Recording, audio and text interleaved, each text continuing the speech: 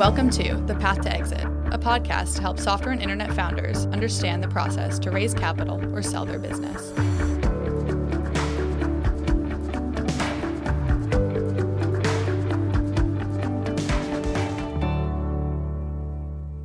Founders, welcome to the inaugural episode of The Path to Exit, a podcast to help software and internet founders understand what it takes to raise capital and sell their business and how to do it well. I'm your host, Mike Lyon, founder and managing director at Vista Point Advisors. I'm joined today by Jeff Koons, who's an MD at the firm. We've worked together for about 15 years on M&A. He's a phenomenal software banker and has worked with many founders on successful exits and capital raise. It's fitting that Jeff's our first guest. He was the first employee at VPA and showed up with his own chair on day one. Welcome, Jeff. Excited to have you on our first episode. Excited to be here, Mike. Thanks so much. The first episode is all about the entrepreneur's dilemma. One topic at Vista Point we talk to founders about a lot is when they should time their exit or capital raise. Let's talk a little bit about why you should sell when you're winning. Jeff, first of all, what is the entrepreneur's dilemma? Simply put, why would I sell my company when it's doing so well? Absolutely. Why should you sell when you're winning? You know, we spend a lot of time at Vista Point walking founders through various considerations around how to time an exit, when to go pursue that liquidity event. If we were to force rank what matters in terms of that timing, I think there's three things that naturally come to mind with our set of clients. The first and foremost is the actual state of the current business. So how is the business going? What are the KPIs? Ideally, we're selling into a strong growth trajectory. So that's number one. You do not want to be selling your business on the decline. Number two is, what's the state of the end vertical market you're selling into? So for now, there are a couple verticals that are doing incredibly well, things like field service, things like healthcare technology, financial technology, and then there are some verticals that are just under pressure. So that end vertical is really important as well. And then the third one is around the actual personal interests of the founder. Our clients tend to have a dynamic where they don't have to do a deal. They tend to be paying themselves very well. They own their own business. Things are going pretty well. It's not like we've raised $75 million. The fund life is coming up for one of our investors, and so we have to sell. Our founders tend to have a lot of personal interests that can drive the decision around, is now a good time to go seek a liquidity event?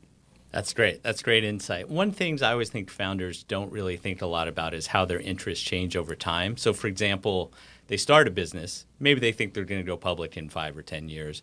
But what they don't realize is that their interests can really change over time about what's important to them or maybe what's best to the business. Talk a little bit about how founders' attitudes can change over time.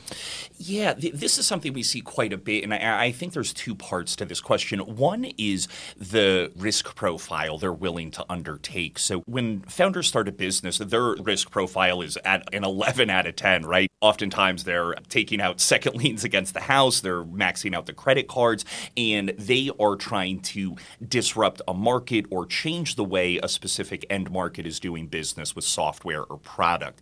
And so that is inherently risky. Just starting a business in general is wildly risky.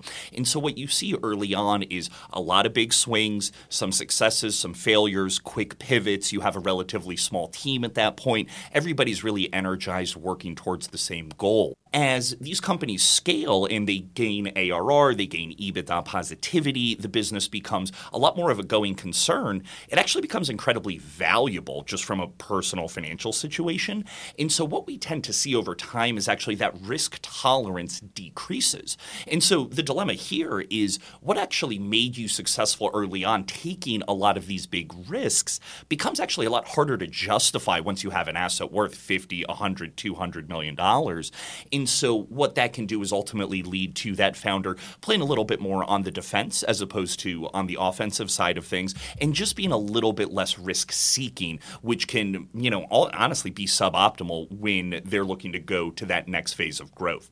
The other thing I think, and I think a lot of founders out here will certainly empathize with this, is there's just this whole issue around scaling a company around HR. Most of our clients, they do not start their business in order to go hire 150 people, to go figure out compensation plans, mediate the fight between Harry and Sally, whatever it may be.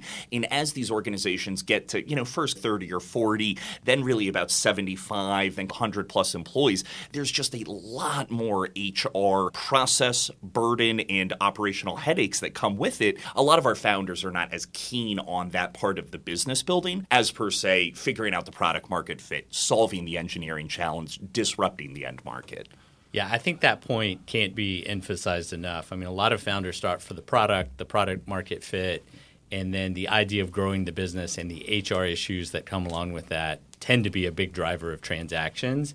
And we joked about it a lot with founders, but it's definitely true. At some point, they need some help and just don't want to do that. They want to focus on the product or the engineering, whatever the case may be. Yeah, and I mean, I can't tell you how many times we've talked about that, crossing the chasm between I know every single employee at my company's name to it's kind of strange that I don't know everybody who works for me anymore. Absolutely. One of the bigger misconceptions I see when talking to founders is this idea that they want to grow the business as much as they can and kind of take it to that natural endpoint. Like, where can they take the business to? And then once they hit a plateau, they want to sell. In my experience, that's a really bad idea. Talk to me about why it's a bad idea to wait till you hit a plateau to sell your business or raise capital. Yeah, I think there's just two big drivers there. One is that growth companies command a much, much stronger multiple. If we're in software as a service land, the ARR multiple. If it's a more transactional business, an EBITDA multiple. Businesses that are growing well command a much higher price from a multiple perspective. So that's one. Number two, and this is often overlooked, I feel, when thinking about these transaction dynamics, is the risk profile that is associated with the exit. There is significantly more interest in a growing business and people who want to buy part or all of that business than a company that has plateaued or is potentially on the decline. And when you have less interest in your asset, your closing risk goes way up because you're dependent on, much fewer parties than you would if you're growing and you have, 15, 20, 30 different people interested in the asset. Absolutely. And I think one of the things founders need to really think about is the math around their exit. So if you're growing really quickly, you're going to get a high multiple on that business. If you wait till the growth has come down, the multiple can decrease dramatically. So there's situations where you can run the business for 2 or 3 more years and either get less in terms of valuation or the same while you've taken all that risk during the intervening time. So I think understanding that math is really important, and Jeff's great at helping founders understand kind of the risks and rewards. Can you talk a little bit about a story of a client that was looking to minimize risk, or maybe a situation where there were 2 founders who saw the risk differently and wanted to do something different? Yeah. The one that originally comes to mind is a company we worked with called Absorb LMS. This was a founder-led bootstrap company out of Calgary, Canada. Just wonderful founders there, Mike Owens and Mike Egermont, just really, really great. They were on an absolutely stellar growth trajectory. So they provided LMS software to large corporates. And ultimately, the business was at a scale and a profitability point where they knew what the next stage of growth was going to entail. It was going to entail some additional investment, scaling that headcount that we mentioned earlier, leveling up the entire team. And the founder dynamic was interesting. 2 people owned the business, 50-50, these partners. They had started it maybe 6-7 years prior, really good friends who wanted to work together. Just an awesome founder story. They bootstrapped this thing. And ultimately, the business was at a point where it was worth a whole lot of money, 9 figures. And they had very different risk profiles and, frankly, desires moving forward. One of the founders, the CEO, Mike Owens, was very bullish on the long-term prospects of the company and, more importantly, really wanted to be a part of not only scaling the business, but also realizing the upside associated with it. The other founder, Mike Egermont, he was a little bit more conservative in his interest and his risk profile, and he was keen on getting something that looked closer to full liquidity. And so ultimately there's this dynamic where one partner wants liquidity, the other partner wants partial liquidity. How does that work ultimately, right? What kind of transaction is out there to satisfy that dynamic?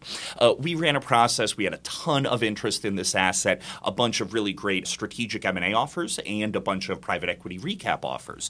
The deal we ended up settling on was a deal where we were able to sell a significant majority of the company. Mike Egermont was able to sell most of his stake. He didn't want to be completely out of the business because he wanted to realize some of the upside and, frankly, also have a reason to keep working with Mike given their history together. And then Mike Owens was keen, again, on partial liquidity, so he sold part of his stake in that transaction and owned a good chunk of that new company. So Mike was able to kind of go do other things, Mike Egerman, and then Mike Owens was able to, one, personally de-risk part of his go-forward involvement with the company, but also be part of the enterprise value creation going forward. And that company, I want to say Silversmith Capital Partners did that deal. They ended up recapping the business again. Mike Owens was able to get another big chunk of liquidity and then also roll into the next version of this business. So I think for them, it was a really good example of really optimizing for different interests in the cap table in a way that checked a lot of boxes that oftentimes when we have founders with different opinions or desires in the cap table, they're not always aware that you can actually solve for these disparate interests within one transaction. I think a really good point and a great example of how a founder can exit in steps. I think sometimes when we talk to founders, they think it's all or nothing, right? I either give away all my upside and get full liquidity. This exiting in steps is a good way to get some diversification, but also still have most of your upside left. So now that we've firmly established you want to sell during the growth phase, I think we're in violent agreement on that. Absolutely, 100%. 100%. Now that we've firmly established that, let's talk a little bit about what are buyers looking for, and can you hide a growth plateau from a buyer? Can you kind of trick them and sell when you've topped out and they don't know it? What do buyers look for? What kind of diligence do they do, and how are you going to trick a buyer on that? Yeah, so the short answer is it's going to be nigh impossible to do it. These are very sophisticated entities. If it's a private equity firm or if it's a big M&A buyer, a big public company, as you can imagine, there's just a huge moral hazard in any M&A transaction, because the question that we started this podcast with was, why sell when you're growing? If things are going well, why wouldn't you want to keep going? Is it because you're worried about the future growth of the business? So you step immediately into a scenario where the buyer is very focused on figuring out, is the growth sustainable? Is it plateauing? Are they worried about the growth slowing down? And that's why they're looking to exit now. And just to put a finer point on this, a typical buy-side diligence process, they're going to do market work, accounting work, audit the model and the projections that you have, do customer calls and references to make sure people are going to renew their contracts, or talk to big customers about what they like or what they don't like about the business. And so ultimately the whole goal is the buyers are going to find out everything about the business. And you can imagine if you're going to spend $100, $200 million writing an equity check to these founders, there's a whole lot of risk there. And so there is a huge incentive for them to really go down to the studs on business diligence in order to determine, hey, is there weakening in the pipeline? Do we have concerns about churn rate moving forward? Does this new product launch that is showing positive initial indications of growth, is that just a bunch of early adopters coming in and then that's going to plateau? So it's almost the largest part of the business diligence process and the risk they're looking to evaluate. And then after that, it tends to be confirmatory stuff, right? Make sure your revenue's your revenue, you've paid your taxes, things like that. That's great. One question for you. I know we're going to do a whole episode on this in the future about SaaS metrics and how that drives valuations, but give founders a taste for what does drive the valuation at exit for a SaaS business, and what do they need to pay attention to? Yeah, so there's a constellation of ones, but again, if we're going to rank the most important one, 1A is growth, 1B is growth. That to a buyer or an investor indicates you have solved one of the hardest problems in business, which is generating demand for a product. One of the reasons why our founder-led bootstrap companies tend to attract such premiums in the market is they have actually done a hard economic thing, which is create demand for something that hadn't existed before. And that demand speaks to a market that is either underserved or true economic value that people are willing to pay for. And so cannot emphasize enough that growth metric being critical. So obviously it's impossible to time it perfectly when you sell your business, sure. Right? There's lots of unknowns out there. We've touched on this a lot, but just to hit it one more time. Is it better off to sell too early or too late? Talk about the trade-offs on that, assuming you can't time it perfectly. Yeah, perfection is always the goal, but impossible. I would say it is unequivocal to us that selling on the earlier side is better than selling on the later side. And again, it really comes down to these multiples and the premium you get for a growth business. Let's say you are growing really attractively, 40% year over year. Yes, your business might be smaller today than if you waited to sell 2 years down the road, but that smaller business times that higher revenue multiple, that is going to end up being a higher number than if you were to wait 2 years and be at 15% growth, even though you were able to grow the actual metric that multiple is applied to. It is much, much, much better to sell on the early side. And then again, coming back to this risk concept, it's just so underestimated. Let's say you're able to sell your business this year for $100 million. You're able to wait 2 years, the growth slows, the multiple goes down, but it's a bigger base, and you're also able to sell the company for $100 million. So there's no difference in the exit price. You took an additional 2 years of operating risk to get there. And oh, by the way, during that period of time, you could have taken that $100 million and put it towards other yielding higher ROI type endeavors just to get the same amount of money 2 years down the road. So not only from a time value of money standpoint, but more importantly, from a risk adjusted standpoint, that former scenario is so much better for the founder. And then again, the other thing I would just highlight here is just pure closing risk related to the deal. There's so many more people who are interested in your company when it's growing 30 to 40% than if you're growing 15%. I mean, a lot of these growth equity firms, they have just fund mandates that say, if you're growing less than 20%, we will not invest. We will not underwrite you. And if you go from, in a process, 3 LOIs to 8 LOIs, I can promise you that 8 LOI type outcome is going to give you a lot more leverage, decrease your closing risk, and give you a better chance of negotiating a much higher price up front. That's great. So we've talked a lot about the L word, liquidity. How does liquidity help a founder? The first and foremost, again, focusing on our client base, these bootstrap founders, just personal diversification of wealth. Look, I'm a banker. I do not have the risk profile that our clients do. I am amazed at their ability to continuously double down on their businesses. But at some point, having 98% of your net worth tied up in a very illiquid asset, especially if you're not paying yourself very well on the dividend side, that's a very suboptimal portfolio. Now, the returns are great when they've gotten it to a point where it is worth a lot of money. So you could argue that risk seeking has paid off in spades. But to continue doubling down on that risk profile, at some point, it just makes me a little queasy, frankly. So the personal diversification around liquidity is really, really important. We talked earlier about it's not an all or nothing proposition on getting liquidity. Talk us through the different types of transactions where you can get liquidity and what are the relative trade-offs of each of those? Absolutely. At a high level, we think about the world in 3 different types of transactions for liquidity. A minority transaction, that's going to be selling less than 50% of the company. The founder will maintain board control at this point. There are minority deal terms in there that give investors control over things like exits, but that minority deal does provide this liquidity diversification for the founders, and they retain the most upside under this scenario because they'll own 60, 70, 75% of the business. And when you go do that big deal down the road, you get more of that second bite at the apple. And you also get the benefit of bringing in these partner resources that they're going to bring to the table. The second one is a majority deal. So this is when our founders sell 60, 70, 80, sometimes 90% of their business. There's a whole lot more liquidity, right? If you do the 30% minority deal and you do an 85% majority recap, they're 2.5x the amount of liquidity. And when you're talking big numbers,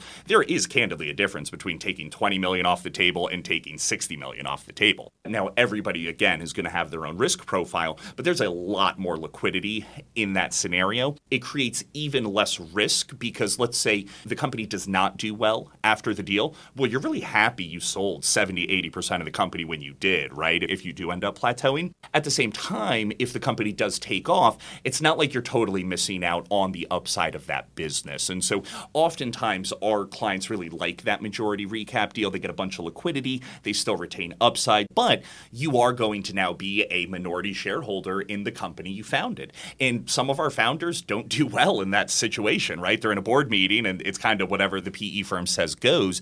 But that's the cost of the money, right? Essentially, that is what you're giving up. And then the final one is a full sale. So just a full M&A event, a big public company, maybe a private equity-backed strategic. They're going to come in, buy 100% of your business, so you get full liquidity. And then the other advantage is that you as the founder, you're kind of done, right? Like our founders, I would say, are so used to calling the shots, being the boss, having really quick, agile decision-making. The idea of 4 meetings to set up the meeting to then make the decision is not super appealing to them. them. And so you do a great job transitioning the business over a 6-month period, maybe 12 months, and then you're out and you're on to the next thing and you just got a big old check to do it. So again, it really comes back to these personal interests. But I think one of the things that we are very good at Vista Point, and frankly we're conscious of, is you don't have to make up your mind up front about these different deal scenarios. You can run a process in which you're looking at all of these at the same time and then figuring out what you want to do. That's great. So just to recap that a little bit, full sale, max liquidity, no control, very limited future upside.